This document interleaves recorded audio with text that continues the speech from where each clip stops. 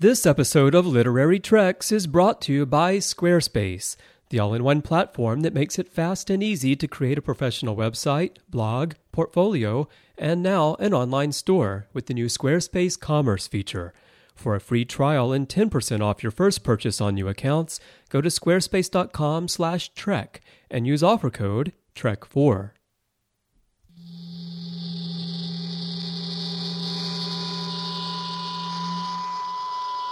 You're listening to Trek FM.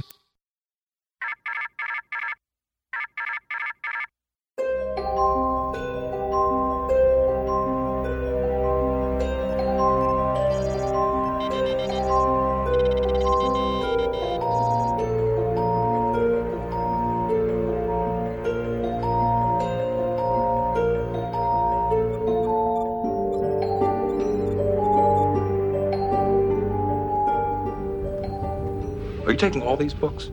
I thought I'd take some light reading, in case I got bored. Welcome, everyone, to another episode of Literary Treks, our dedicated Star Trek books and comics podcast. I'm Christopher Jones, and with me, as he is every week, is my esteemed co-host, Matthew Rushing. Matthew, how are you doing this week? Well, Chris, again, Worf and his extremist group have been at it with the weather control systems here in Dallas. Unfortunately, whereas yesterday I was wearing a nice pair of shorts, today I was bundled up in a parka because it was cold and rainy. And so I'm very disappointed with Mr. Worf and his extremist group. Yeah, he's affecting the entire planet. I'm the same way here. You know, it was warm a couple of days ago. Today I'm wearing a turtleneck, which I usually wear in the winter to help keep warm, and it's really chilly, and it's April, and I don't know what's going on. But just cut it out, Worf. We're sick of it. Yeah. Can we get Dax in the bathing suit to go talk to him so he can stop this mess? Jeez. I think that's what we need to do. Yeah. But not Curzon. let's send Jadzia. Yeah, definitely. Yeah, not Curzon. I don't want to see Curzon in a one piece. You know, it's disturbing. You don't want to know. You just don't want to know. Well, what's not disturbing, Matthew, is some of the book news we have this week. So why don't we go ahead and jump in and talk to everyone about some books, some comics. We're going to review Countdown to Darkness #4 today as well. And then in the feature, we're going to be joined by none other than Greg Cox. But before we get to that, Matthew, we've talked about the fall quite a bit. James Swallow gave us a great preview of the fall last week. And what kind of fall news do we have this week? Well, we had a lot of fall news come out, actually, about the first three books. We've had the blurb for David R. George's Revelations in Dust. That's going to be coming out for a while now. But they really set up nicely what's going to be happening with the Enterprise E and its mission to Cardassia and Una McCormack's The Crimson Shadow, which, as when we talked to her on The Orb the other week, I'm very excited because this book is going to be featuring Garak as well as, of course, Picard. And so having those two powerhouses together, I don't know if I could be more excited about a storyline. Let me ask you this question, Matthew. I'm really excited about the fall. Now, I have not read every single novel in the expanded Star Trek universe over the past few years because there are so many of them and they've become so intertwined. And, I feel like I have to read this one before I read this one. And you have that amazing chart, actually, that shows kind of the paths you should follow. If people want to get prepared for the fall, do you feel that they need to have read... Getting my chart out. Sorry, Chris. Sorry about the noise. Just getting. I'm unrolling it. That's what's going on there. Yep. It's like a huge parchment. Yes. Okay. Well, now that you have the chart there, if people want to get prepared for the fall, do you feel like they need to have read everything? Are there key novels that people should read so that they're clued in on the storyline, so that this is going to make sense to them? You know, the fall series, I would say, if you wanted to get ready for that, there are the books in the Typhon Pack series, and they'll have the header Typhon Pact on there. So you have Zero Sum Game, Rough Beasts of Empire, Plagues of Night, Raise the Dawn, Brinkmanship. Of course, David Mack's latest series, Cold Equations, would be important to read because that's the continuation of what's happening with Picard and his crew, and then stuff of Dreams. And then you will have the latest series in the fall. This is that's really the least that you would need to read. And I forgot to mention, you would also need to read Paths of Disharmony as well, and The Struggle Within, which is a short e-novel. Paths of Disharmony was about the Andorian incident, basically, that's been going on with their race. And so it also actually ties back into, if anybody has read Vanguard.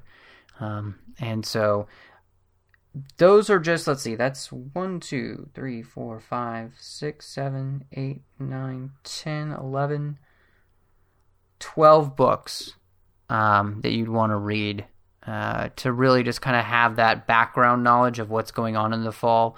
As James had said, it's going to be a big political thriller. It's going to be really kind of the end-all, be-all, and the kind of the closing of one season and the beginning of a next will start. And so that would really set you up well if you read the Typhon Pact books, and you'll see their label when you're at the bookstore or just browsing on Amazon or Barnes & Noble. Also, if you're wanting to see the flow chart that I am looking at, you can actually get that over at the trekcollective.com. I use them all the time. They're fantastic for a lot of our news that we get for the show and share.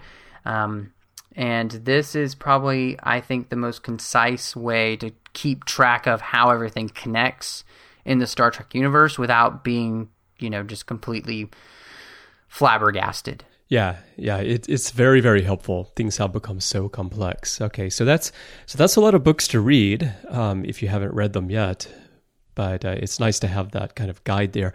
It's a real shame, I will say still, that there aren't audio versions of each novel as they come out, because, for a lot of us, I don't commute myself, but many of our listeners I know have long commutes to work. I do go on walks every day, so I have long walks every day to get out of the studio. And if there were audio versions, not only could we work through all those novels that you just listed very efficiently, but we could go through them 2 or 3 times and really, really soak them up before the fall comes out. So we're going to keep pushing.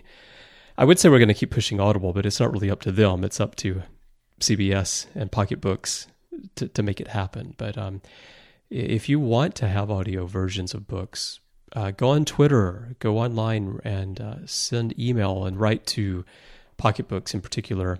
And if they know that there's a demand for them, they can then kind of twist the arm of CBS and say, look, this is something there's a demand for. We should really look into this again, because they used to do a lot of them and they were wonderful. Yeah, and this is a great, these books are fantastic. These are actually some of the best Star Trek books that have been written in the last, 10 so years. It's really good what Pocket is doing with this these different series, and I think they would be fantastic in audiobook format. And of course, we know there are plenty of our listeners who this would be their preferred format, and especially our listener Paula, who can't read because she's blind. And so I think it's a disservice to those type of fans that would love to be a part of this. Most definitely. Because I've even been finding on some of the Kindle editions of some of the recent books that the text-to-speech is disabled, which I think is a real shame, because that's merely doing a disservice to people who actually need that text-to-speech just to be able to partake of the experience. So, exactly. Yeah. And I think that that's definitely a technology that should get better more quickly, because then if there isn't an audiobook, you would be able to actually get the book and then hear it and have it read to you in a pleasant voice. So, just get a nice person to record great voice for this and get it done. Are you saying that you would like to have every Star Trek audiobook read by Grand Nagus Zek? I was going to say Grand Exec, but actually the first thing that came to mind, and since you and Colin had mentioned it on the Ready Room so much, I was really thinking of obviously Alice Eve in her underwear, reading every book. Exactly. Since she will be reading the Into Darkness audiobook, yes, I think she would do a fantastic job, reading The Crimson Shadow by Una McCormack, or we did get back on schedule here, Chris, the blurb for David Mack's book, A Ceremony of Losses. And this is really going to pick up what's been going on with the Andorians and their species, their wonderful fighting species, the one that cannot seem to stop having Andorian fight scenes, is slowly moving towards extinction because of their being a four-sexed race, and things just not going right there. So a lot of things are going to go down. Dr. Julian Bashir is going to be on this case, like he has been on so many cases before, and his courage, it says, may come at a terrible cost. So this book looks fantastic, and having some characters mixed in like Bashir in this, I think it's going to be really good. That sounds very interesting. Exploring the fact that the Andorians have 4 unique sexes is interesting because it is one of those tidbits that gets thrown out there on screen in Star Trek but never really explored. And that's a very interesting angle, and to see how that plays into affecting the race as well. Yeah, I think this is one of those things, this series, they've really brought together some really interesting ideas, and not just politically, but the repercussions for some of these things that have been going on for so long finally coming to a head. So again, very excited about this series. I think it's going to be just a watershed event for Trek books. And so I would encourage, if you do need some help, wanting to know what to read before this series, hit me up on Twitter. I'll start a thread in the forum, just kind of letting you know the order of the books that would be helpful before the fall comes out. But definitely let me know so I can help you out with that. Yeah, that's a great idea.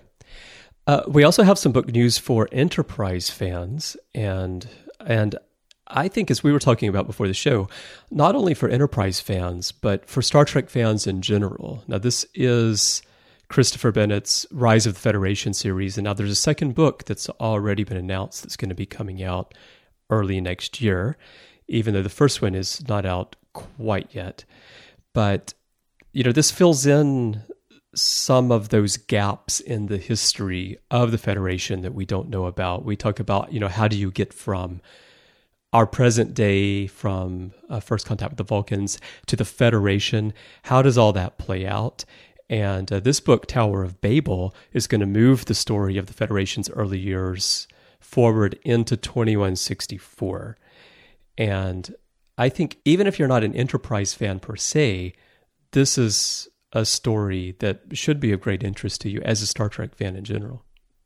Yeah, was blown away when I saw this news that Pocket obviously has enough faith in this series and in Christopher Bennett to move ahead and give them a second book. I do hope that this will be one that's, maybe 4 or 5, 6 books. I think this could be fantastic, really watching the Enterprise characters grow, seeing where they go after the Romulan War, getting to see, Archer be an admiral. We know he's ambassador as well to Andoria.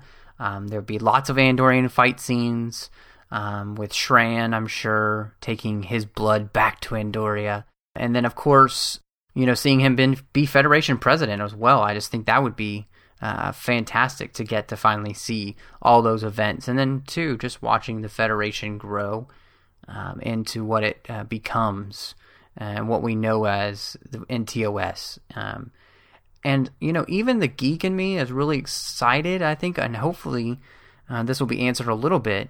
What is it that really creates that change in technology and what it looks like? And they answer that a little bit in the Romulan War series, but really furthering that exploration, I think, would be really, really cool to see.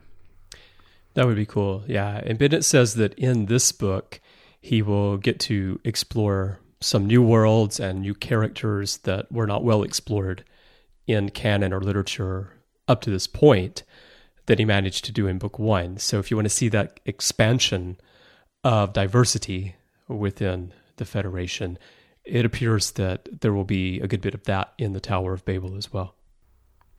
Definitely something to really be excited about. So, when doing this show, I think one of the things is that I'm seeing there's so much to be excited about to be a Star Trek fan, especially right now in the Prime universe with the novels.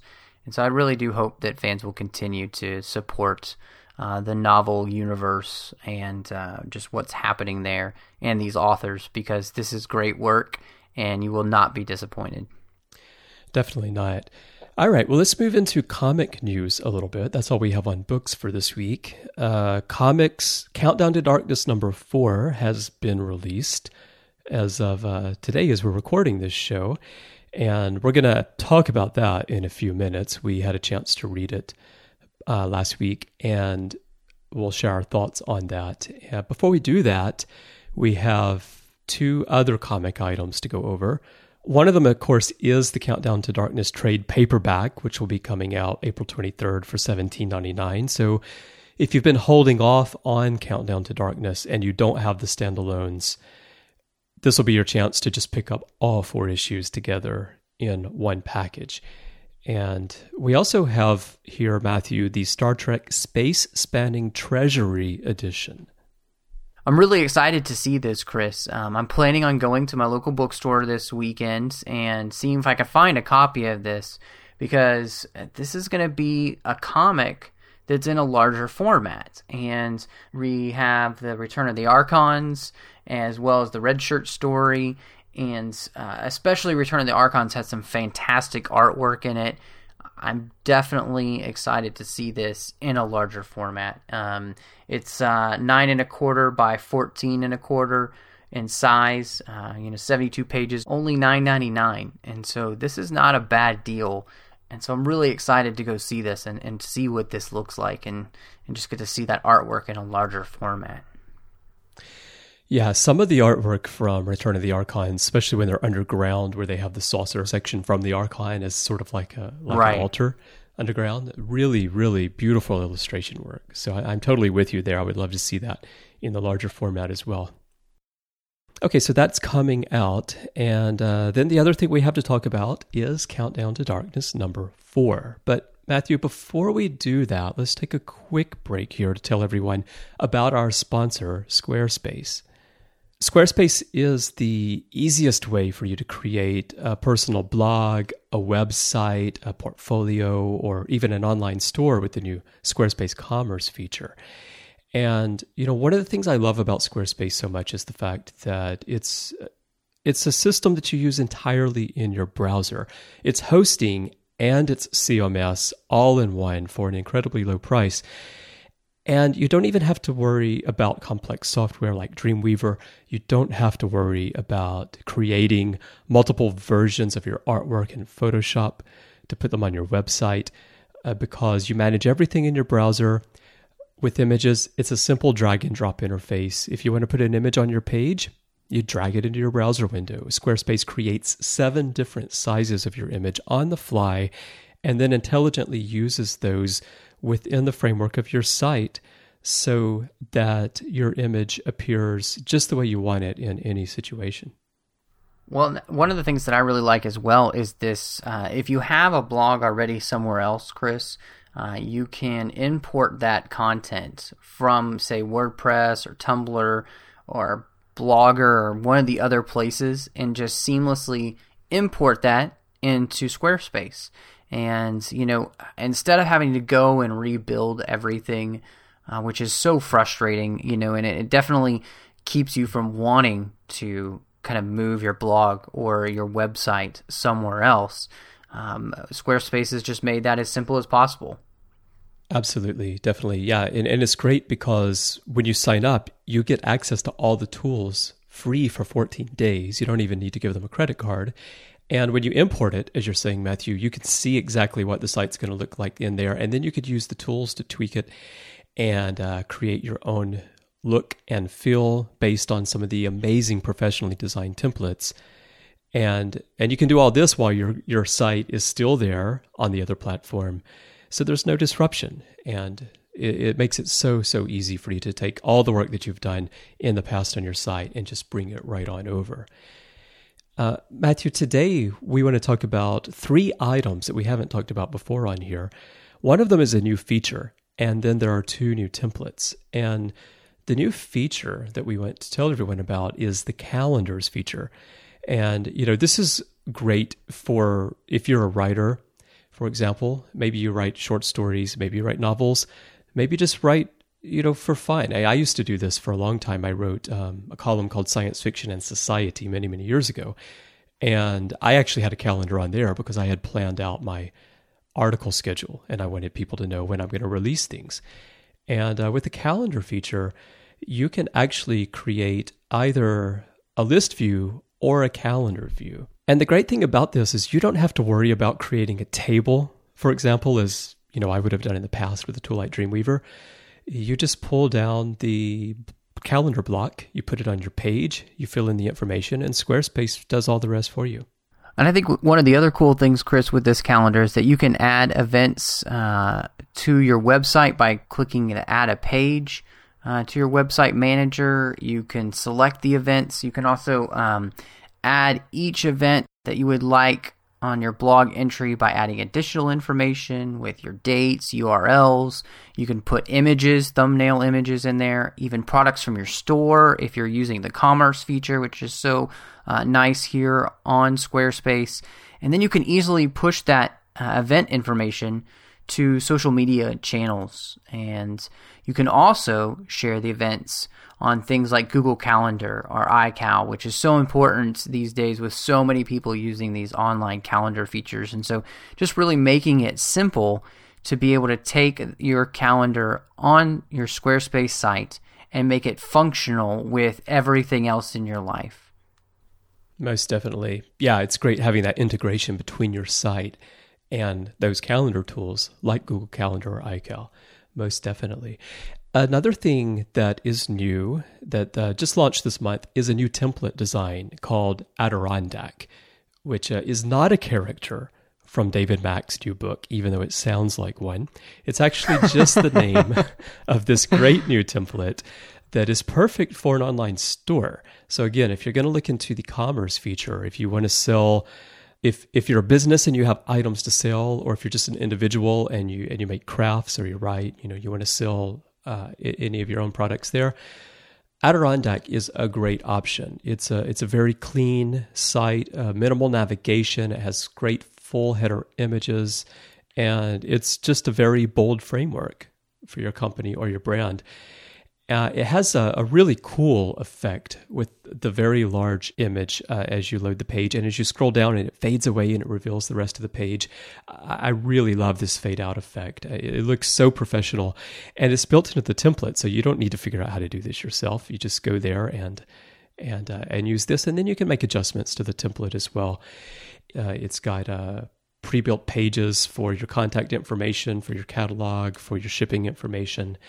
Very, very easy to use. Now, if you don't want to build a store, maybe you want to share your photography, maybe you want to share more of your creative work, or you just want to have a personal blog, there's also a new template called Momentum. And I like Momentum so much that I just recently changed the design of my personal website from what I was using before to Momentum.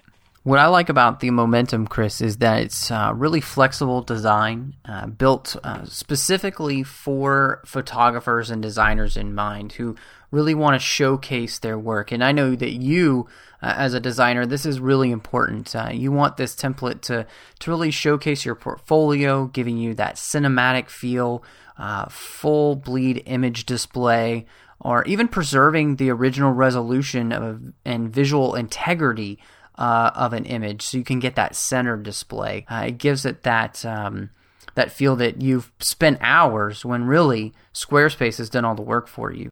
Definitely. Yeah. This is important for me because I have so many different types of work and all that I want to display.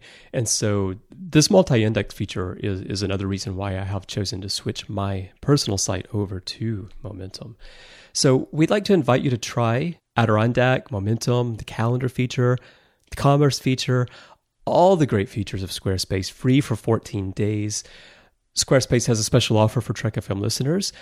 If you use the offer code TREK4, you'll get 10% off your lifetime purchase on new accounts. And if you choose the annual option, Squarespace will actually register a custom domain for you for free. It's included as part of the package. It's very easy to get that set up. So you can go there, Matthew. You can get MatthewRushing.com very easily.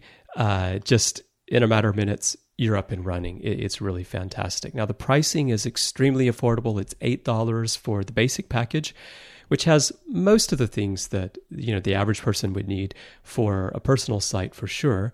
For $16, you have the unlimited package, and for $24, the business package, which includes everything in unlimited, plus the amazing commerce features. And the way you try this out is you just go to squarespace.com/Trek, and you enter the offer code TREK4 when you sign up, and you'll get 10% off. And you'll be supporting our sponsor, and you'll be helping us bring literary treks to you every week.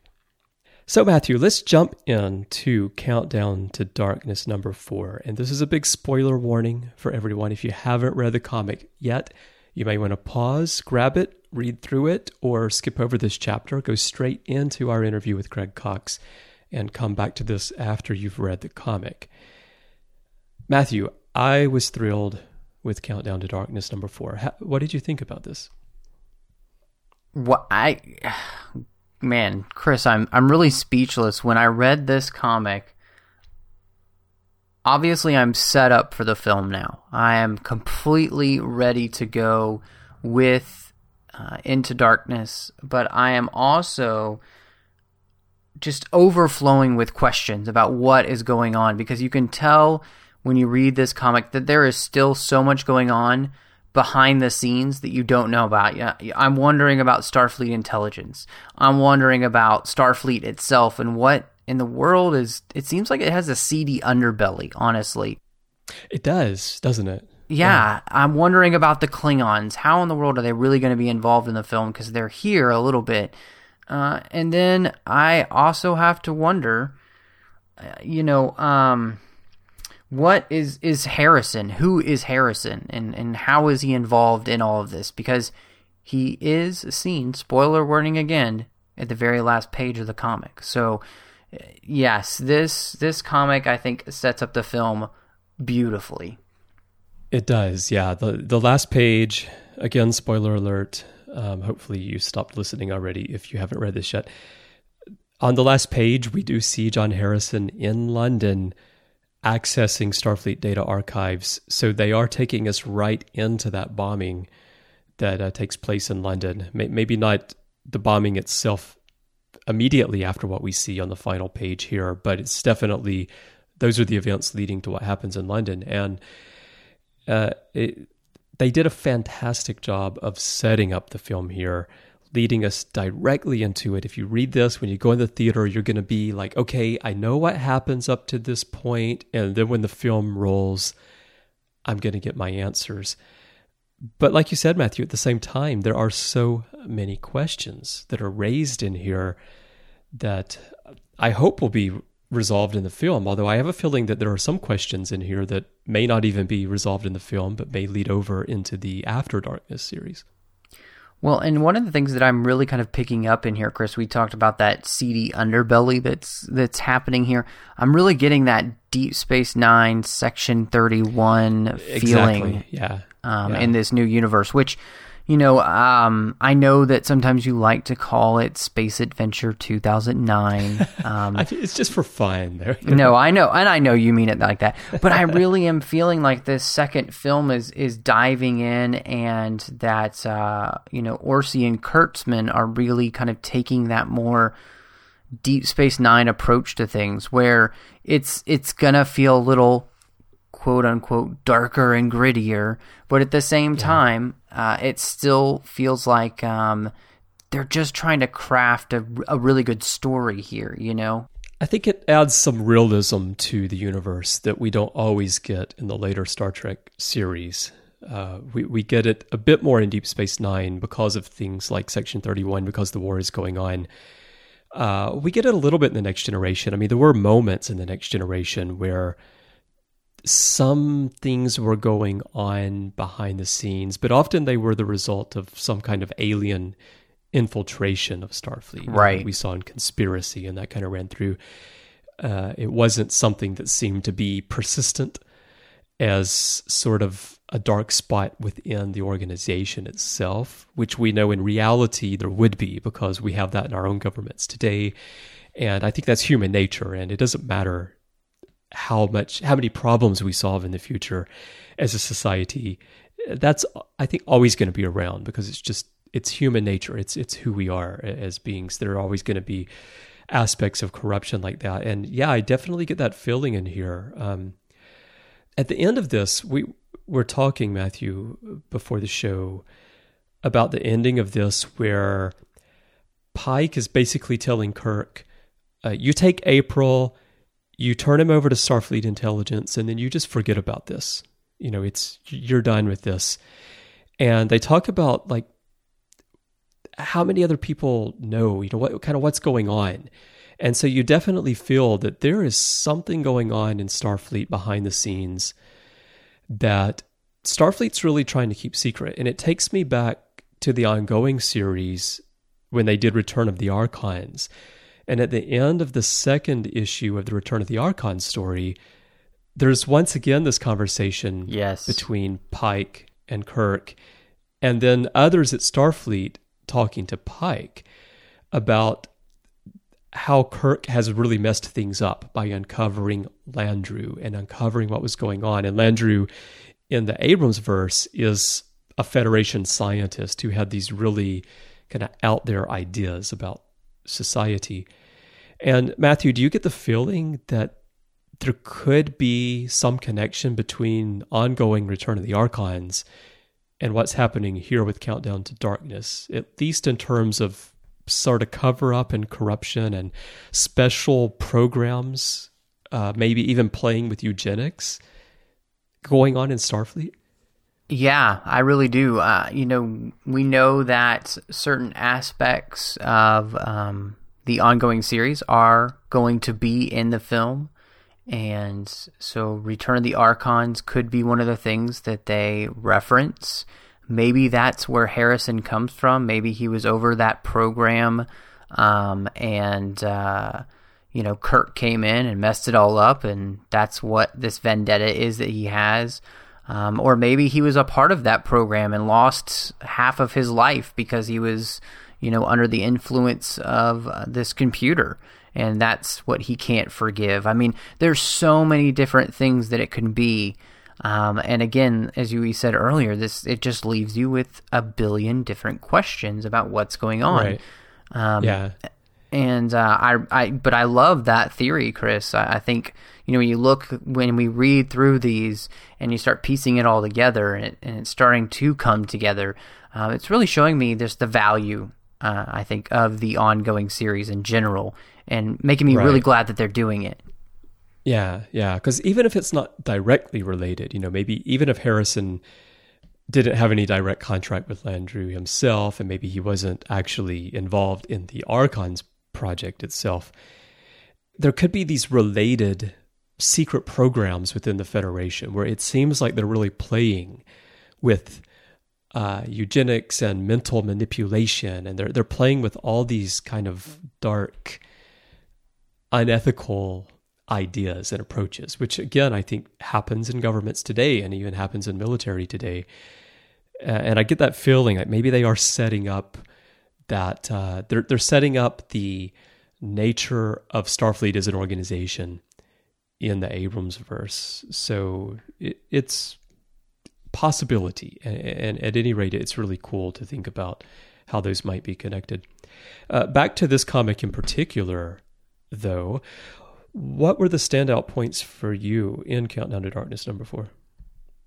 Well, I really liked this beginning. I thought it was really interesting. Pike is so desperate to save this section of this race that he's taken over the Enterprise, and he's willing to offer it to the Klingons, hoping that they will take, the Federation flagship and allow him to be the governor of this planet, and then that way he can, through that governorship, save this race that he's been fighting for so long. It really just it reeks of the desperation of April at this point. He's playing his last card, and which is funny to me because you would think that he would know Klingons and that they're going to take the Enterprise and then they're going to kill him. So I'm not really sure what he's thinking is really going to happen here. Right.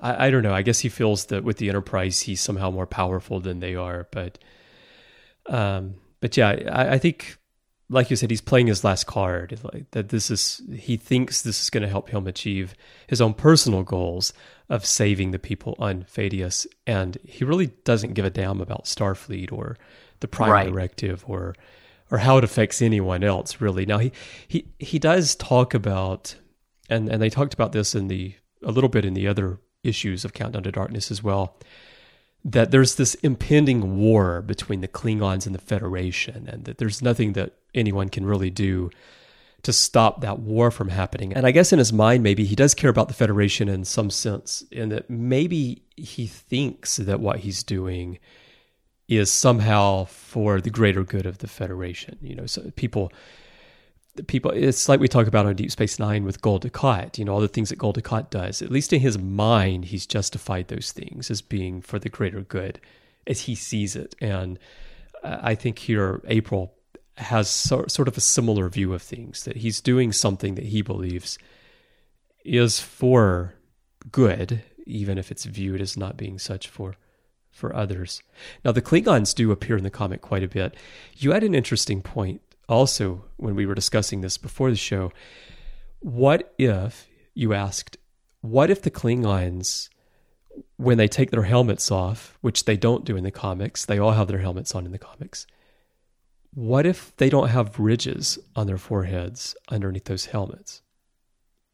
Well, I just wondered, we've never seen one with their helmet off. And what if they have made these helmets just to be more menacing looking? Mm-hmm. Maybe when they take the helmet off, you just get that TOS Klingon with maybe some gnarlier teeth or something like that, kind of the classic Klingon look we think of. But just something to think about with never seeing the Klingon with their helmet off. So hopefully in this movie coming up, the question will finally be answered. Do the Klingons have ridges or not? Are they ruffles or lays? I think it will be answered.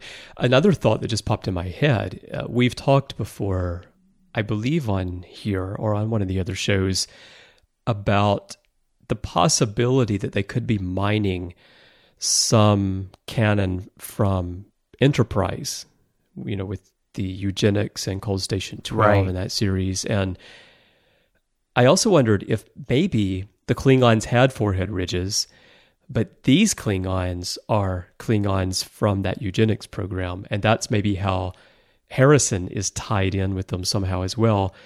And these Klingons don't have forehead ridges, but they wear the helmets to conceal that fact from people.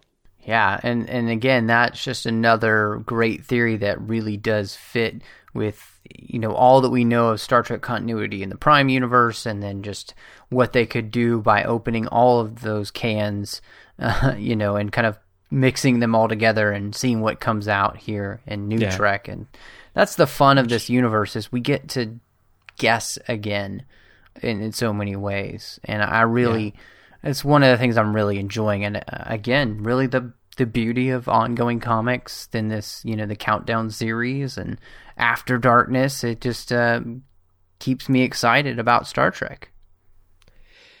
While we're talking about the Klingons, we do get to see a Klingon bird of prey in the comic. And I would assume that this is the design of the bird of prey that we'll see in the movie, because I can't imagine with or see in Bad Robot overseeing this that they would do anything else.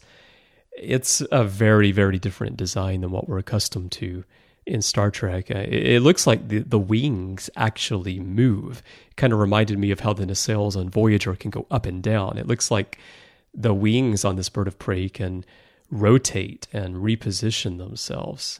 And I think you said you don't really like the design of the ship. And I do think that the design of the ship and the design of the helmets fit together in a way that it looks like there is a connection in terms of design aesthetic amongst the Klingons and how they would create their military gear, whether it be armor, helmets, or spacecraft. Yeah, I see that, especially now you mentioned just the way the helmets look, the way they look in general. I think, for me, it just strikes me as too different in aesthetic from what we know of Star Trek. It really is much more in the vein of the Narada, that kind of space adventure look. This to me screams space adventure. It could come from Alien. It could come from any number of sci-fi films. This doesn't say Star Trek to me. I don't love the new Enterprise, but at least I know it's the Enterprise. If I didn't know there were Klingons on this, I wouldn't know this is a Klingon bird of prey. I get the feeling that if they could have done it, the Enterprise would have looked nothing like the Enterprise we're accustomed to either. I think that because the Enterprise is a character itself in Star Trek, that they felt that they couldn't really change the Enterprise. That if they were to completely change the Enterprise, fans would just reject the entire reboot. But they feel, I think, that they can change other ships that are not the Enterprise. And so I think that's why here we're seeing this just complete and total redesign of Klingon aesthetics. Yeah, and, it has a main body, it has, wings, so there's something You're describing about an it. Airplane. Yeah, exactly. It has something about it that looks vaguely, Klingon maybe, but it's maybe. We don't need to belabor the point. I just don't love it. Yeah, but I thought it was interesting to talk about in the comic because of the artwork and because of the kind of different path that they're going down. I think it actually looks quite cool. It's just not what we are accustomed to as Klingon. Right, exactly. Now, so through the comic, they have to regain control of the ship from April. That's pretty much kind of the first half of the story here. And I don't know, I don't really have a whole lot to talk about on that point because I'm more interested in how this actually sets up what's going to happen in the movie. But of course, Kirk wants to regain control of the ship, and he finally gets control back. And even though he completely disagrees with what April is doing of hijacking the Enterprise, the events as they're unfolding, they do seem to have an impact on Kirk, and they start to change the way Kirk thinks a bit, leading us into the movie. Yeah, I think that's one of those things that is really going to help us with the film. Kirk gets reprimanded, he gets the Enterprise taken away. Pike lectures him, asking, "Do you realize how much of a pain in the ass you are?" Kirk says yes. And so I think this is where that kind of rebel of Kirk really starts to come out in a way that we hadn't seen so far, because he's been very by the book in this series and even in ongoing. And he has a great conversation with Spock about, what is Starfleet doing out here, if not to prevent that kind of tragedy whenever we can. And Spock says, "But the Prime Directive." And Kirk says, "Do me a favor, don't bring it up for a while."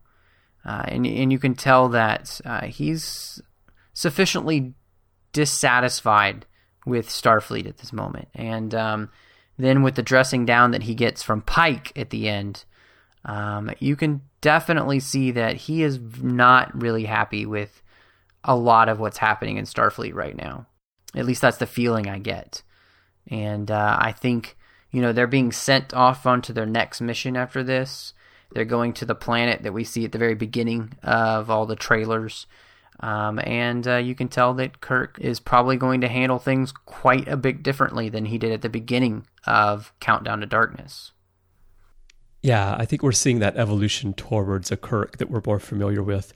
If you think back to near the end of Star Trek Generations, when Prime Kirk, if we have to call him that here, tells Picard, don't ever let them promote you. Don't ever let them take you off the bridge of that ship, because while you're there, you can make a difference. And I think that's one thing about the Kirk that we have known over all the years, is that he's a man who wants to make a difference. And when he comes across something like what was happening here on this world, on Vadius, it affects him, and he does feel for other people. And although he's bound by the rules of Starfleet, inside, he really wants to help people. He wants to make a difference. He doesn't always do it the right way. He does have a habit in the original series of going to worlds and pointing out what's wrong, tearing it down, and then leaving them on their own to figure it out, which I think a lot of that is 60s storytelling. I mean, that's the way it played out. But I think we're seeing here that turn in the Abrams vs. Kirk from the guy who just went into Starfleet after being challenged by Pike, went through the academy as anyone who's right out of school would be. He's kind of by the book up to this point. He's getting by on what he's been taught. Now he's starting to experience the real world, and his views are changing. And that's leading us into the movie, and I think that's why I think this movie is going to be a lot more interesting than the last one. Well, I think I've said this before, but I really think that this is the movie that's the Empire Strikes Back, probably, of this trilogy. Star Wars was a lot of fun, and then you got Empire Strikes Back, and it took all of those characters, put them in the worst situation possible, and you didn't know how they were going to get out of it. Obviously, the writers have already told us that, there is a happy ending to this story for our characters, but they're going to go through hell to get there. And they've said, too, that Kirk really has to earn the chair in this movie. And so I think that's one of the things that is going to make this a great film. I think Star Trek fans are really going to respond to it. I know that this comic has left me all the more excited for the film. So I just can't wait. I got my tickets and I'm ready to go. That it definitely has done. So in wrapping up, I've been very impressed with Countdown to Darkness. I think they have, of course, done a fabulous job with the artwork. The pacing, the flow of the story has been excellent, and the writing has been very good. It's raised a lot of big issues that we would expect from Star Trek, and it has done a brilliant job of setting up the movie. Well, tonight we have a really special guest. We've got Greg Cox with us, a prolific Star Trek author, as well as prolific writer in general. Greg has written so many books in tie-in fiction that he himself has lost count of what series he's written for. And we're very excited to have him tonight with us to talk about The Weight of Worlds, as well as some just Star Trek things and things that he's been working on. Please welcome Greg Cox. Well, thank you for inviting me. I'm looking forward to this. Yeah, great to have you here, Greg. Excellent. Well, Greg, it's really glad to have you on. You have written, like I said, a lot of Star Trek books as well as other books. And one of the things I'm always interested in, and what was your first experience with Star Trek, and really what made you a fan of the series in the end and has kept that fandom fueled over so many years? Well, like I said, I honestly cannot remember a time when I wasn't a Star Trek fan. I have dim memories of watching the original show during its original run on NBC back in the 60s. It was a very big deal if my dad would let me stay up past my bedtime to, watch Star Trek. So, I remember the Salt Vampire and the Doomsday Machine and all that when I was a kid.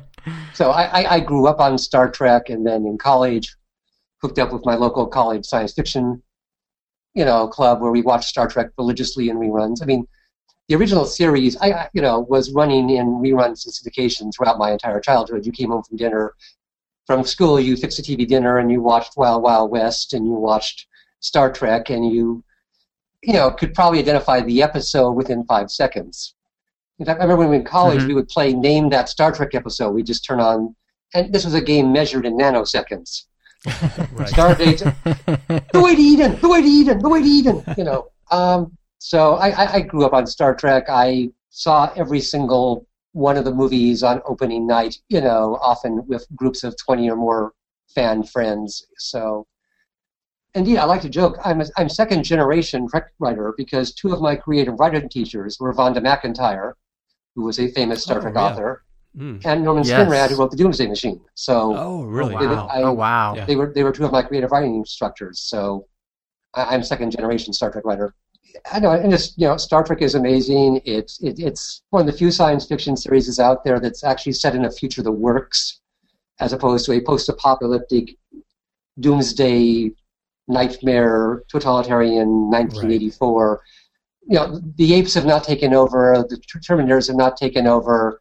Mankind has not been reduced to living in the rubble. So and it's also a very broad format too. Even if you look at the original series.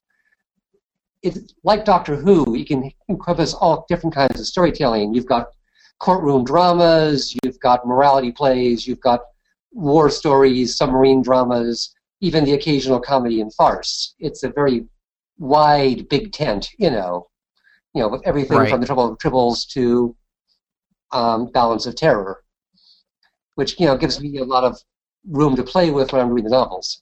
Right. Well, and you've written for each of the different series, except for Enterprise. Do you have a favorite series? Is TOS your favorite, or did TNG or Deep Space Nine, one of those, kind of usurp that after a while?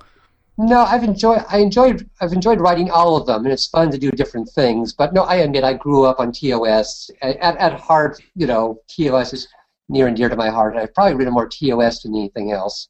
Although, honestly, I think my TNG books are probably the best selling. Okay. Probably because of the time period when you were writing them as well, I think. TNG was really the series at that point in time. No, I think I wrote a trilogy, the Q Continuum, which I think are still the best-selling Star Trek books I've ever written. I'm still getting royalties on those books. Yeah, I remember reading it when it came out. Wow, that's always a good thing, too. Something's popular when you're still getting royalties on it. I once had the thrill of wandering into a bookstore in Rome, Italy, and seeing the Italian editions of the Q Continuum on sale, in Rome, and I think I freaked out a little bit and started yelling at my girlfriend, over here, it's the Q Continuum in Italian. Yeah, that would be pretty cool. Well, what led you to writing? You talked about being taught by some great Star Trek writers yourself. Is that what you always wanted to do and just pursued that, or did you fall into it by a happy accident, some felicity? How did you get into that? Now, in retrospect, it seems like I was always meant to write this stuff, because I remember even in elementary school, scribbling my own little stories in my notebooks and writing stories about my favorite superheroes and comic book characters and things. What we would call fanfic now, although I didn't know that term back then. But honestly, I got my degree in chemistry. I went to college. It wasn't until I got discovered professional sort of, the whole science fiction community, fandom conventions and all of that in college, and started going to conventions and meeting people who are actually doing this for a living, that it actually sort of registered on me that, real people actually do this. People who live in Seattle, in my same town, actually do this for a living, and how does this work? And that's where I kind of got the idea. I started small, writing short stories. I sold handfuls of short stories to things like Amazing Stories, Mike Shane Mystery Magazine, and eventually worked up the nerve to move to New York City and try to make a career out of it. I had another writing teacher, David Hartwell, who was actually one of the original editors on Pocketbook Star Trek Line, who convinced me basically, Greg, if you're really serious about this, you need to move to New York City and from Seattle and dive all the way in, and I did. And I actually ended up working on the other side of the desk for years. I got a job working as a science fiction editor at Tor Books. And for Okay. years, I worked my 9-to-5 job. I worked editing other people's books, and gradually segged while writing on the side. I gradually segged from being a full-time science fiction editor who dabbled in writing tie-in novels on the side to being, to writing tie-in novels full-time. While in fact, I still dabble. I'm still a consultant for Tor Books and still edit some books for them. Wow, that's really cool. So you started with the editing and then got into writing. How did you get into writing for so many of the different tie-in universes? I mean, from, DC Comics to all these different... Part of it... How did that come about? The whole New York science fiction community is a reasonably small and close-knit group. We all know each other. We all had lunch together. We all hire each other, So you get to know people, and the first tie-in I did was some Batman stories I wrote for DC around back, as I say, when Michelle Pfeiffer was Catwoman. Okay. A friend of mine alerted me that DC was looking for a lot of Catwoman stories and Penguin stories to tie in with Batman Returns, and got us a meeting with somebody at DC. I wrote some stuff. And then John Ordover was also another assistant editor at Tor Books, whom I shared a cubicle with for years. John eventually became the head Star Trek editor at Pocket Books, called me up one day, Greg, they've got this new series they're launching, Deep Space Nine. I need a whole pile of Deep Space Nine books fast. Basically, there was an opening because, they suddenly needed a whole pile of authors to write Deep Space Nine novels as fast as humanly possible. Greg, you want to write Deep Space Nine? I liked your Batman stories. I know you're a Star Trek fan because we knew each other. You want quick, send me an outline for a Deep Space Nine book. We need Deep Space Nine books. And, I jumped on that opportunity, and the rest is history. So I'm curious, you were writing Deep Space Nine at a time before Deep Space Nine became the war series, the very heavily serialized kind of very, very complex story that it became. You were writing in the earlier seasons. How did you approach writing those characters based on your past Star Trek experience when there wasn't really that much DS9 on the screen at that point in time? Honestly, I started working on my DS9 book before the show aired. Right. Oh, wow. They sent me the script for the first episode. They sent me a Bible, and I wrote the outline on that. And I think I wrote the book during the first season of Deep Space Nine. So it was all very new. And we were figuring it out then. I was reading every article in Starlog. This was before the internet. So I was reading every bit of publicity I could find in Starlog magazine, remember that? About, looking at photos. So if you read my novel, everybody is very much in the mode they were in the first 4 or 5 episodes. Mm-hmm. I've gotten complaints from people that Kira is too mean to Bashir in my book. But honestly, if you remember, that's how she was in the beginning. He and Bashir don't hit it off in the pilot episode, and that's pretty much all I had to go on. Right. So I kind of picked up on that and ran with it. Some would say I ran it into the ground. But, so I was very early days just trying to learn the characters. Yeah. And I admit I did not have a handle on Dax. I feel very strongly that Dax did not get a real discernible personality until season 2. So right. I basically avoided writing Dax as much as possible. O'Brien I understood because he was from Next Generation. Right. The Ferengis I understood. So I should probably mention that book was actually a collaboration with John Betancourt. We actually wrote the book together. And we kind of divvied the characters up. He got Kira and Dax and Bashir. I got O'Brien and Nog and, Odo and such. The way we actually divided up the plot so we could work independently of each other was he got the away team and all the scenes with the away team, and I got all the scenes in the station. Oh, okay. And then we got together one snowy afternoon and wrote the ending together when the plots converged. Huh, very interesting. Yeah, that's really cool. So you've written, like I said, you've gotten a chance to explore characters like Q and Khan, as well as writing for every series in Star Trek except for Enterprise. What have been some of your favorite characters and favorite series to end up getting to write for? Well, I also have a real weakness for Gary Seven and Roberta Lincoln, who keep popping up in my books and who I really enjoyed. Indeed, I think the very, very first outline I ever submitted to Pocket Books was for a Return of Gary Seven book, which ended up not happening. Actually, I ended up doing Deep Space Nine and Voyager, but I eventually got Gary Seven and Roberta. So I enjoy writing them. I was always intrigued by that episode from the '60s, Assignment Earth, which hinted there were further adventures for them. So I like to think that my books come from an alternate universe where Assignment Earth, the TV series, ran for 5 seasons. Excellent. Right. The pilot, it got picked up, it got turned into a series.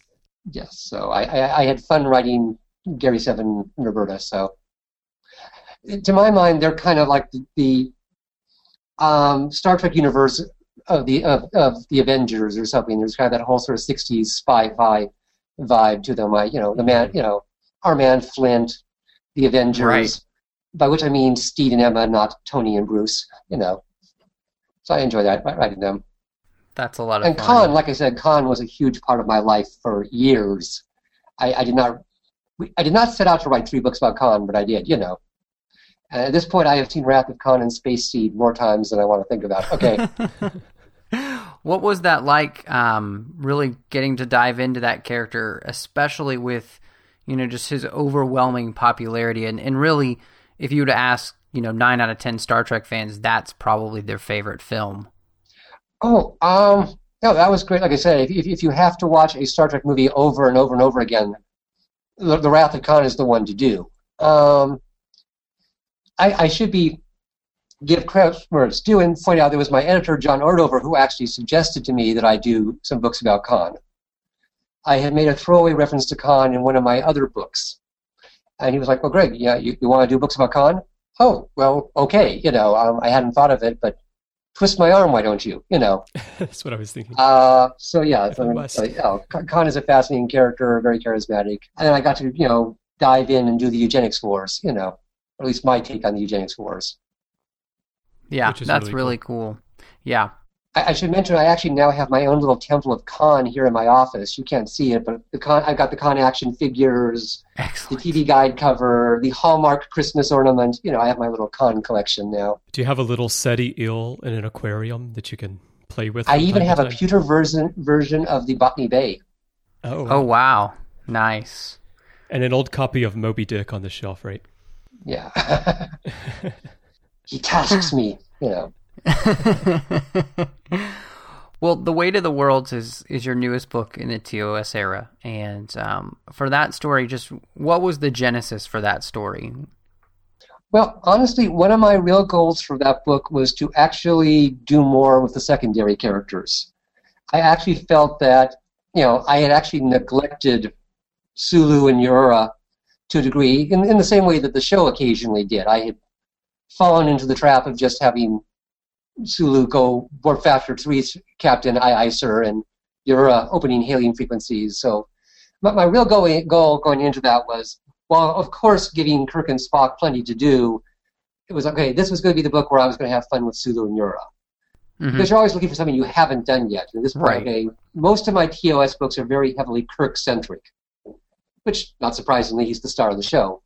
But, okay, in my head, it was like, okay, find something for Kirk and Spock to do, but get them off the ship so that Sulu and Uhura, can shine. And, So actually, in the plot, just not to give too much away, Kirk and Spock are stuck in another dimension for most of the book. Sulu is trapped behind enemy lines on his own, getting to do some hero stuff. And Uhura ends up taking command of the Enterprise, which was way overdue, I thought. Okay. Yeah, especially since, her main role, at least what you see on the show, is answering the phone, which is, kind of sad. Well, there's an episode, Cat's Paw, where logically she should have been in command. But because it was the 1960s, and I guess you couldn't have a black woman in command, they bring in, right, the previously unmentioned Lieutenant DeSalle to sit in the captain's chair. Right, exactly. I was like, damn it, I mentioned explicitly in the new book, The Weight of Worlds, that Lieutenant DeSalle has been transferred over to the Reliant or whatever, so yeah, clear the way to... Let's get rid of him. This was the makeup for Cat's Paw book. Okay. Ever since Cat's Paw, Greg has been plotting his revenge on Lieutenant DeSalle. Finally. You watch the episodes, you absorb the episodes, but you're always kind of looking for what didn't they do, because at this point there's been something like 700 Star Trek novels, and I've written something like 16 of them. So you're always you're looking for what hasn't been done, what haven't we even seen, what could I do a slightly different twist on something, Hey, Yura, we've never seen her in command, let's do the Yura in command book. And like I said, thankfully Pocket Books approved the idea. Yeah. So. Well, that was one of my main goals going into that book.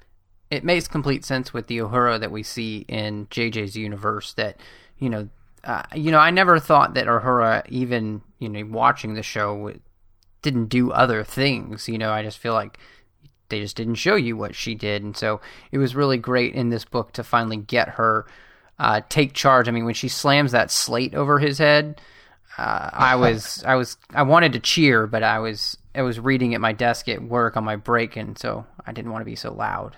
Nichelle Nichols should get credit for doing a lot with very little. I mean, she really did give Yura a nice sense of her personality, even with often, not as much screen time as you might, like. And I just recently finished doing a rewatch of the entire 3 seasons of the original series, and when she gets a chance, Nichelle Nichols is a lot of fun and has a lot of personality. Yeah, she really does. It's a shame that she quite often gets just stuck opening helium frequencies. With writing, you talked about the fact that Star Trek books, there are hundreds and hundreds of them these days, and finding something new to do with the characters can be difficult. For you, what is that like? I mean, you're writing these characters that we all know so well. How do you find something new to say about them, especially in the 5-year mission time span when, so many books, again, have been written?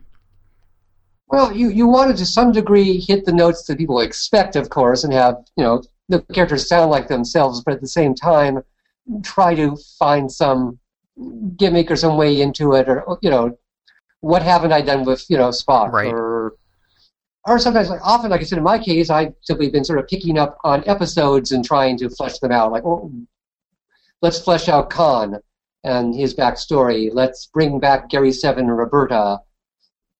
I've been accused of, practicing continuity porn, but quite often I like to raid old episodes, and I brought back the Hortas in my Deep Space Nine book, and you've got all these wonderful universes and characters whom we saw once in the old show, so bring them back, and then you can sort of tie into their history and try to, what would happen if, Kirk ran into Gary Seven again? What would happen if, Yura had to take charge of the ship? Or the Khan books, like I said, really, have a framing sequence with Kirk and Spock, but most of them are back in the 1980s and 1990s. Yeah. So I'm doing something very different there. A lot of those books felt, writing them felt like I was writing X-Files novels, because it was all conspiracy and intrigue and genetic engineering back in the 80s and the 90s, This book is got some really big themes to it, and there are quite a few, actually. And one of them, and I felt like, I guess one of the biggest questions that you asked was just this question of, truth. What is it? Is there more than one? If there is, how do we classify that? All these questions, and it's one of the biggest questions of our time, of this idea of truth. Is it universal or is it just cultural? And then can you call it truth? Because there's all these questions that revolve around that. And this is one of the things they have to kind of deal with in this book. Tell me a little bit about kind of working in some of these themes and having the characters wrestle with them. Well, like the basic theme of the book was, which I tried to keep finding ways to work in, was basically to pit, good old-fashioned Star Trek multiculturalism against sort of, absolutism, purism, religious fundamentalism.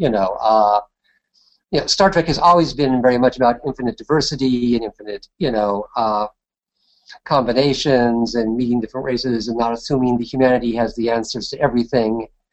And, as opposed to, and, the opposite of that would be, my villains who are basically evil religious fundamentalists from another dimension, It's not a coincidence the first scene has them attacking, a college campus, which was sort of, rather than just, a science colony or a random city or a space station.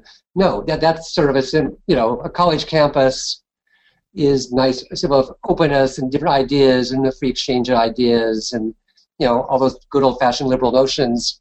So that would, of course, be, ground zero, target one for my evil crusaders, and that was a way of getting the theme right in there from the very beginning, and then I have even in the opening scene, I've got, without giving too much away, I've got Uhura and Spock talking about human traditions versus Vulcan traditions and customs and accommodating each other's different ways. The whole theme of it, basically, multiculturalism good, absolutism, and our way is the only way, it's bad. In fact, Kirk paraphrases, I believe, an old George Bernard Shaw quote early in the book to the effect that a barbarian is someone who thinks that the customs of his own people are, the laws of nature. But, which was, again, I wasn't terribly subtle about any of my themes, right. I don't think, but I tried to, make sure that there wasn't just action-adventure and, ray guns, trying to strike a balance between being fun and entertaining and also trying to get, right. some themes in there. Right, which is what the original series did very well, I think. You don't want to get too preachy either and just have the characters standing around making speeches at each other. So now, I do think that you balance it well, though, with your with some of the Iolotl people, in that, for them, you see that their race was not always this crusade. They used to have a very peaceful existence. They had one where art and science and all these things reigned along with their faith, and it worked all very well together until somebody came in and took it over and said, no, the end is coming, and so we've got to convert everyone to our way or the highway. And that was because of a huge cultural challenge they had. It kind of shook their world view. It was kind of like discovering that the Earth was not at the center of the solar system. They discovered their dimension was not the only dimension, and that was just a huge trauma to their society. Right. Since they lived in a dimension where, in fact, they were the only intelligent race. And so I figured big cultural jolt to the system that was producing a bad counter backlash. I tried not to make them just two-dimensional, like you said, evil religious fundamentalists, but no, there was a reason why they had this weird cultural backlash, and they weren't always that way. And even as it got into at one point, even in their society, if you go down to lower depths, it turns out that it's not, everybody has not completely gone over to the true faith. There are, in fact, a sleazy underbelly where presumably, houses of ill repute are still going on, because no culture can be 100% just one cultural note, right, striking the same note. There's going to be diversity, and some people are going to be a little bit more into it than others. Yeah, and that's, I like that you balance that. I think it makes it more interesting for your, anytime your villain is more dimensional than just the straight up bad guy. For me, I felt like, too, this is something that can happen to any belief system. You can take it to the nth degree, and you start persecuting other people just because they don't believe like you. And any belief system that starts to do that and doesn't come back is in trouble. And so I'm definitely, I like that, again, this is what TOS does really well. Every time I watch through the series, I notice that Kirk tends to battle these false gods on these planets, but they're gods that don't really deserve these people's worship, because in the end they're just like supercomputers or the Archons, the Apple, etc. Yeah, exactly. And so Kirk's not against people having faith, but having faith in just a really smart computer, that doesn't really hold a lot of weight when you can just unplug it. You talk it to death. Yeah. One of the things that I really liked too is that you did do this comparison between the Multicultural Federation and then just the kind of the monoculture, and seeing those two and how they work, and that in some ways they've built a lot of really interesting things, especially scientifically, in a completely different way. And Spock is very surprised that they've gotten as far as they have because they don't have any diversity. And so scientifically that puzzles him because he's so used to it being, dissension and that kind of different of thought. Talk to me a little bit more about that and what you were thinking in that part and just putting that together. Well, a lot of that was just about pushing Spock out of his comfort zone and just figuring how to, Generally, I tend to start on a certain level with the plot and the characters. When I sit down on the keyboard, I'm usually not thinking that, this morning, what point am I going to make about multiculturalism or global, I think you don't want to let the message start taking priority over the story. You want to think about how the characters react. And I was thinking about how getting into Spock's head, he would be very uncomfortable having to run around in this very fundamentalist society. So those scenes kind of started with me just sort of thinking about what Spock's take on the civilization would be. And then once I started thinking about Spock, those questions came to me, and I felt I had to come up with an answer. But you tend to sort of like start with the characters and put them into. I kind of think that if you take interesting characters and stick them into an interesting situation, to a certain degree, the themes and morals will just sort of arise organically by themselves if you just start putting interesting characters in conflict with each other, rather than, I'm going to write a book about global warming, I'm going to write a book about racism, Right. This one a little bit more just because, honestly, I actually worked out the plot and most of the plot beats before I even figured out what the motives of the villains were.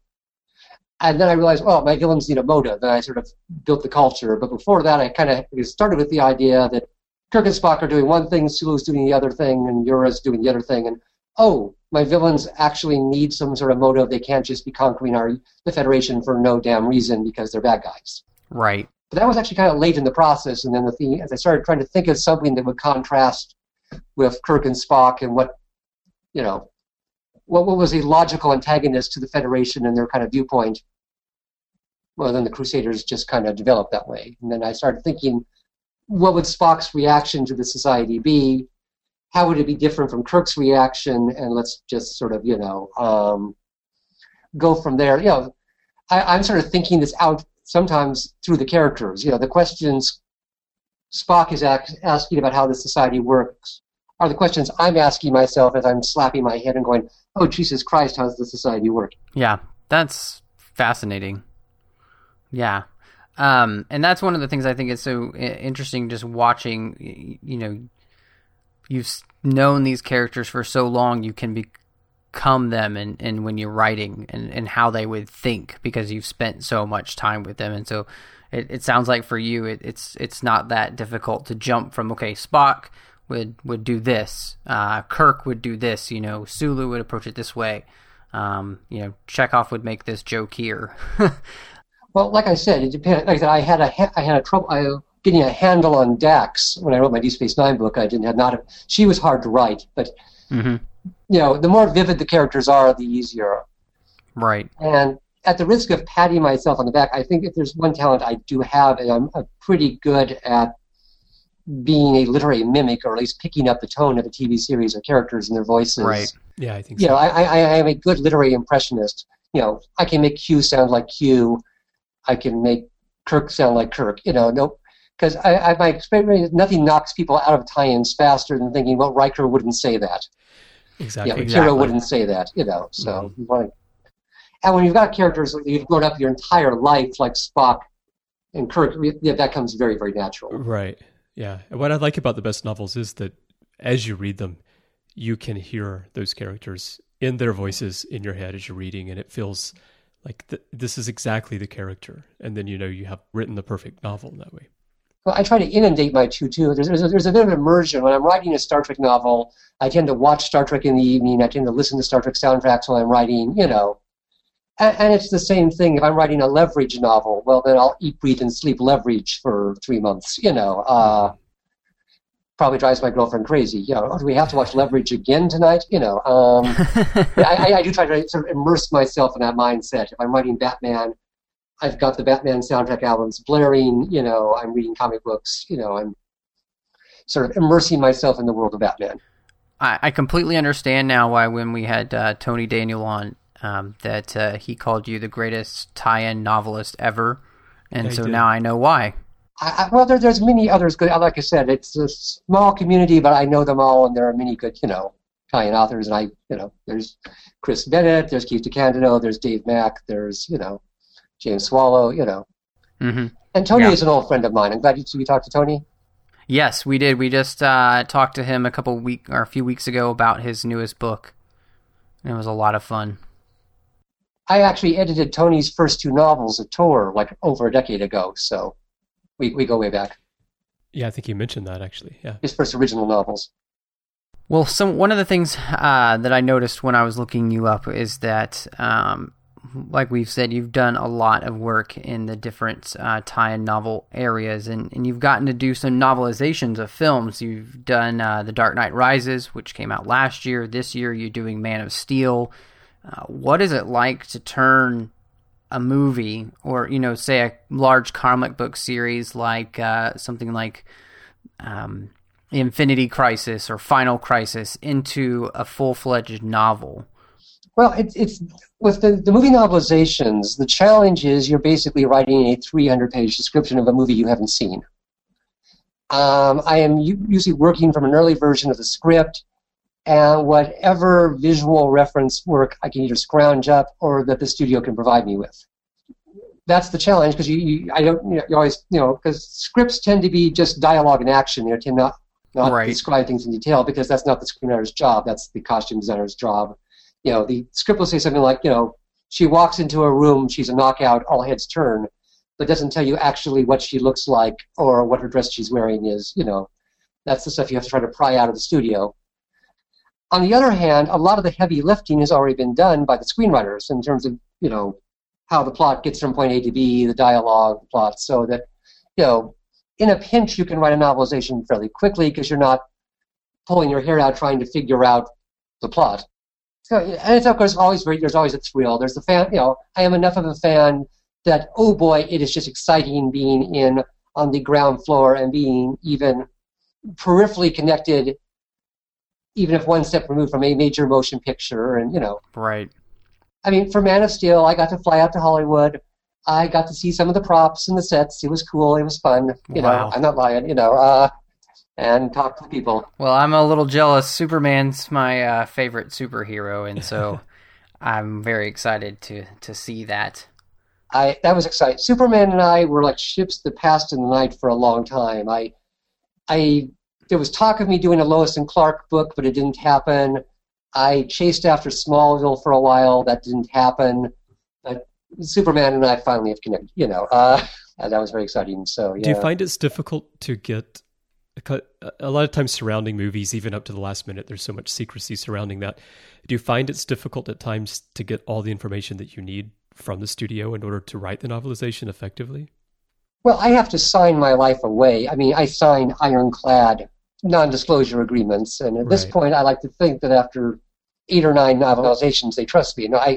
I maintain radio silence. On The Dark Knight Rises, I didn't talk to anybody. I didn't even tell friends and family I was working on that book until Amazon spilled the beans. I think they thought I was working on our Star Trek novel. I mean, I didn't want to bring up the subject because then people go, oh, well, no, I can't tell you. Radio silence. My girlfriend and my agent knew I was writing that book. Nobody else. I didn't even tell my folks until, like I said, it showed up on Amazon. You keep a tight lip.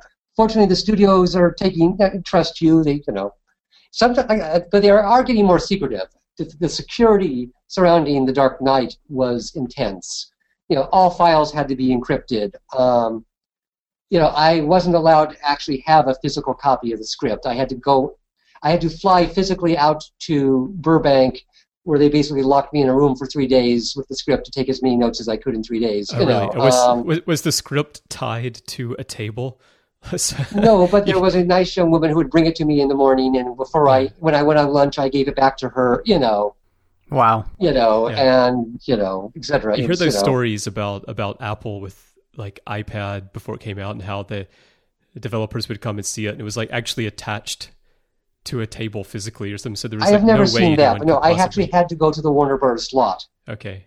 And read the script on the premises. I was not allowed to take it with me or take it back to my hotel room. Or, like I said, if I went for lunch, I gave it back to the nice young woman who was in charge of, putting it back in the adamantium vault or whatever, when I was done with it. So, and like I said, the security for Man of Steel was similar. And that's why, like I said, even going back, my first novelization was Daredevil. And back then, they actually did trust me with the script because that was before the internet. But, again, tight security, sign non-disclosure agreements, don't talk to anybody, don't show anybody, Of all of your other tie-in work, comic book work with the different characters for comic books, is there a favorite that you have that you just really enjoyed doing? Well, like I said, I really like the variety. One of the nice things about doing tie-ins and about doing it for so many different franchises is that I love Star Trek, but if I wrote nothing but Star Trek for 20 years, I would go insane, I like doing Warehouse 13. I like doing Alias. It pushes me out of my comfort zone. I get to try different things. I've done CSI. I've done Alias. I've done spy thrillers, murder mysteries, science fiction, horror, superheroes. I even did a historical romance once. I just wrote a leverage novel, which was my first sort of funny crime caper book, which I think sort of forces me to use different muscles and develop different muscles. And I enjoy them all to various degrees. Recently, I really enjoyed doing Warehouse 13. That was a lot of fun because I could get silly. And I have my silly side. You can't be silly when writing Underworld because Underworld is serious. Doing some of the big DC comic novelizations was fun, too. I got to use pretty much every single character in the DC universe. Right. Doing 52 or Infinite Crisis. Oh, I'm doing The Spectre. I'm doing Deadman. I'm doing Lagoon Boy for the Teen Titans and the Legions of Superheroes. Whatever itches I had to write DC Comics characters, I got to pretty much do every, I did Anthro, and but so that was a lot of fun. I 52 in particular was fun because I was all over the place. I got to do Batwoman and Renee Montoya, all these fun characters that I hadn't had a chance to do before. That's really awesome. That's really awesome. For you as an author, what are the things that you enjoy reading when you have time, when you're not busy writing or kind of immersing yourself into something like a comic book world or a TV show like Leverage? Well, that's the thing. I need to work more time into my schedule for just free reading because I don't do as much of it as I like. Because besides the writing work, I'm also doing editing for Tor. So most of what I read is books I'm editing for Tor or writing cover copy for Tor or something. But no, I like reading tie-ins sometimes. I just last week read a Star Trek novel, Cast No Shadow by James Swallow. But I also like to read murder mysteries. I like horror. I like authors like Tim Powers, Graham Joyce. I'm a big Richard Matheson fan. And that's a very self-serving comment because I've been Richard Matheson's editor for 20 years at Tor, but I enjoy reading Richard's stuff and was a big fan of his before I became his editor, But, eclectic stuff. I wrote a novel about Houdini a few years ago, which gave me an excuse to read 6 biographies of Houdini, which was a lot of fun. But, I'll read tie-ins. At the moment, I'm reading the other Leverage novels just to see what my friends are doing. There's 3 Leverage novels in the works. I read the first 2 just to see how other people handle the same characters. Since mine was the 3rd one out, so I read the first one was by Matt Forbeck, and the second one was by Keith DeCandido. I read those. So you like to see what other people are doing. Definitely. And when I get a chance, I read comic books. I head into my local comic book store and pick up my monthly supply. I'm enjoying the Fearless Defenders right now from Marvel. Excellent. I'm enjoying Batwoman. I admit I still have a sentimental attachment to Batwoman ever since writing 52, which was her origin. Right. So your monthly comic supply, what are the ones that you get pulled? I try to sample a little bit from Marvel and DC. There's so many of them. I can't keep up with them anymore because there's just so many. But I'm reading one of the Avengers titles, one of the X-Men titles, just sort of to keep a sense of what's going on in the Marvel Universe. Over at DC, I'm reading The Phantom Stranger because I have a weakness for the spooky end of the DC Universe, the Spectre and Deadman and all that. I'm reading Batwoman because, like I said, you write 80,000 words about a character, you get attached to them. Okay, and sampling things, Yeah. I try to jump on some of the big event stuff just so I know what's happening, and keep my feet in the water, so that if and when I get a phone call saying, "Greg, we want you to do a Fantastic Four book," I kind of know what's going on with Fantastic Four these days, which has been known to happen. So. Yeah, and on the Star Trek front, have you been reading the new Star Trek Ongoing series that picked up after the first J.J. Abrams movie and is continuing on? I haven't caught all of them. I'm reading Countdown to Darkness, which is the sort of alleged whatever prequel to the new movie, just to out of curiosity, and I'm enjoying that. Hey, Robert April. Yeah. And hey, I wrote a story about Robert April because I've written a story about everyone. But so like I said, I there are so many comic books out there you can't possibly keep up with them and still have time to write. Right. Yeah. But I try to sample odds and ends, and every so often I just recently read Dark Shadows meets Vampirella just because who knew there was a Dark Shadows meets Vampirella comic book? How could I resist? So. Yeah, I think there's it seems like there's almost a comic for anything. If you go in the shop, you're going to find it somewhere. Well, there's a new Kiss comic now, too, if you want to follow the adventures of Kiss, the band. I remember I bought the original Kiss comic book in the 70s, the one that was, quote, printed in real Kiss blood. Roast out my mother, written by Steve Gerber, as I recall. Well, Greg, what are the things that are coming up next for you that people can follow? Obviously, The Weight of Worlds is out now, at the local bookstore or digitally. But what else do you have coming out? I actually have a little wave coming out now. The Weight of Worlds, the Star Trek book, just came out like a few weeks ago. Next month, my first Leverage book comes out, titled Leverage, the Bestseller Job. And that's based on the TNT TV series about, con artists with a heart of gold. This is actually a crime caper book set in the world of publishing, so this is a case of write what you know. So it's excellent. And then, of course, as you mentioned, in June we have the novelization of Man of Steel, which, like I said, I think will probably come out around the same time as the movie, or maybe a day or two after the movie, just in the interest of secrecy. And that's pretty much, a lot of these projects are all pretty much done now because maybe last-minute tinkers. The Leverage book actually exists. I have my author copies here on my shelf. We were making some last tiny little tweaks to the Superman book just last week, so it should be going to press now, any day now. I also have a short story coming out shortly in a book from Moonstone called A Collection of Stories Based on the Old Pulp Hero, The Avenger. Okay. You remember The Avenger, the Kenneth Robeson character. Not Stephen Emma, not Captain America, the old 1940s pulp character. Moonstone has a anthology of Avenger stories coming out. I wrote a short story for that just for sheer nostalgia's sake. Oh, that's great.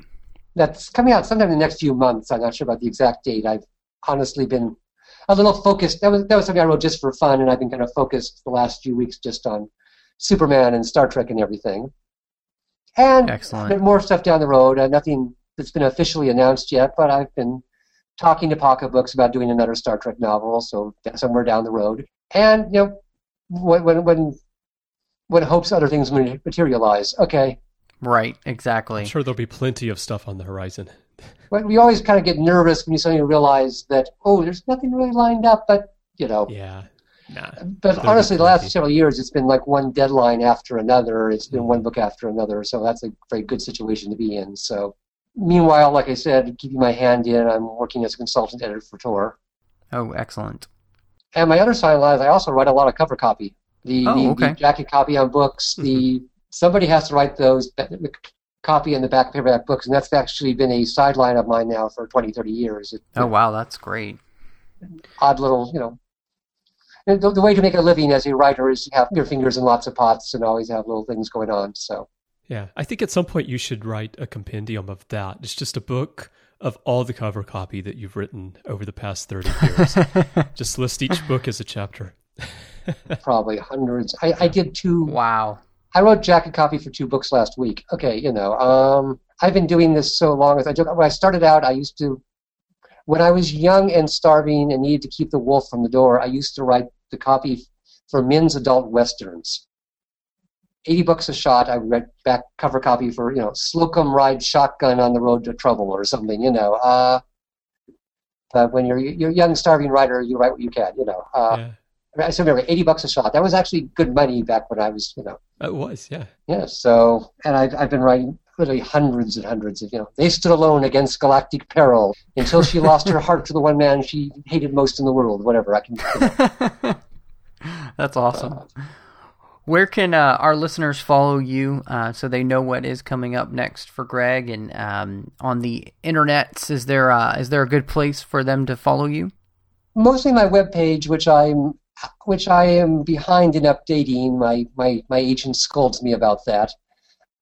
Which is gregcox-author.com to distinguish me from the other Greg Coxes out there. Or rather easily, honestly, just plug my name into Google. I'm the first name that comes up. And it takes you straight to my official website. Excellent. I am not the Greg Cox who is the politician in San Diego. I am not the restaurant reviewer. I'm honestly, my website is a little outdated. I don't think I've added Superman to it yet, and I need to upgrade it. But no, I try to post on the What's New page what's coming up. That's great. And I think coming up shortly is Star Trek, Leverage, Superman, which is what's sort of been consuming my life for the last year or so. Well, Greg, thank you so much for coming on the show. It's been great to be able to talk to you about Weight of Worlds and then so many of your other books. And we'll look forward to hopefully more Star Trek books by you soon. And I'll probably be picking up Man of Steel when it comes out. God bless you. Okay. I know I'm looking forward to seeing the movie. Well, Matthew, I was so thrilled to talk to Greg Cox because I have such fond memories of reading his books over the years, especially the Q Continuum books, which for some reason I remember reading them as I was commuting to work back in 98. It was so long ago, and I don't know, they just kind of stuck with me. And of course, he's done so much stuff, as we talked about in the feature, across many franchises over the years. And he's just one of the legends in genre fiction. And I'm so glad we got to chat with him.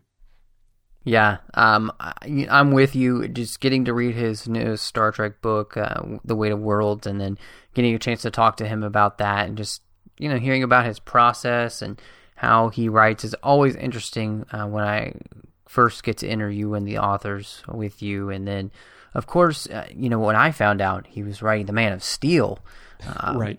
novelization, I couldn't be more excited. And so, this is one of those neat things, though, is getting a chance to talk to these authors, and we're so thankful when they come on. And so, but Chris, why don't we tell everyone where they can find us? Absolutely. If you want to share your thoughts about Greg Cox's work, The Weight of Worlds, Countdown to Darkness #4, anything we talked about in news today, you can go to our website at trek.fm/contact. There's a form there. You can choose to send to a show and send that to Literary Treks, and that will come to us. You can also join us in our forums at trek.fm/forums. There's a section there just for Literary Treks. There's one for books and novels, of course, for all the series as well. And you can go there. And hopefully, Matthew, you're going to start that thread in the books and novels section about what you need to read to get ready for the fall, because I think that'll be very helpful to a lot of our listeners. I definitely will do that. I will put that up as soon as I can get over there to do that. Excellent. You can also find us on Facebook at facebook.com/TrekFM and on Twitter under username TrekFM. Matthew, what if the listeners would like to find you personally? Well, you'll find me, of course, on Trek FM doing book reviews.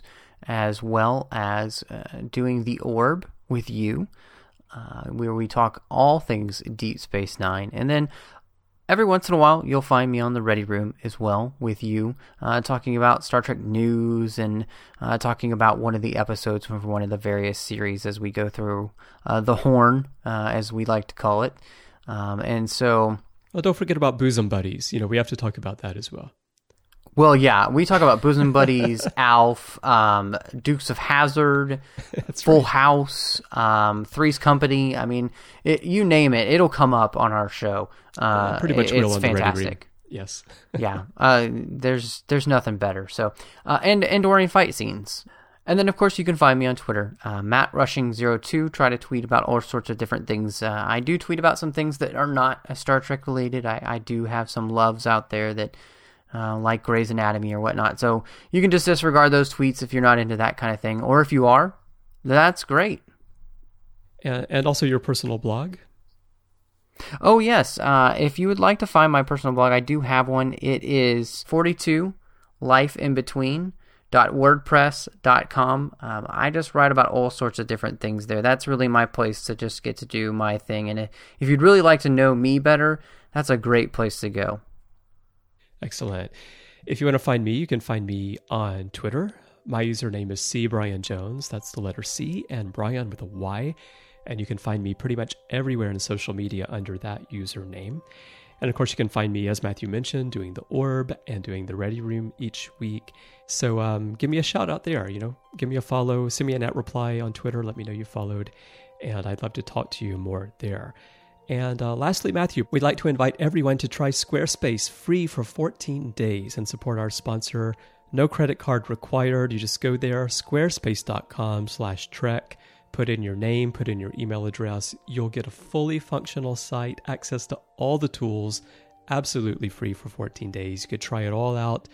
You can import your website, as we mentioned, from WordPress, Blogger, other platforms. And I know you're going to love it.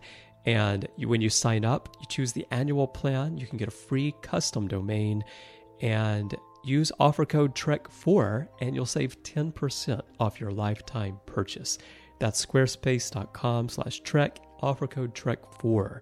And again, you'll be helping us bring literary treks to you each week. Well, thank you for joining us. And until next time, live long and read on. What do you call that, light reading? To each his own, number one.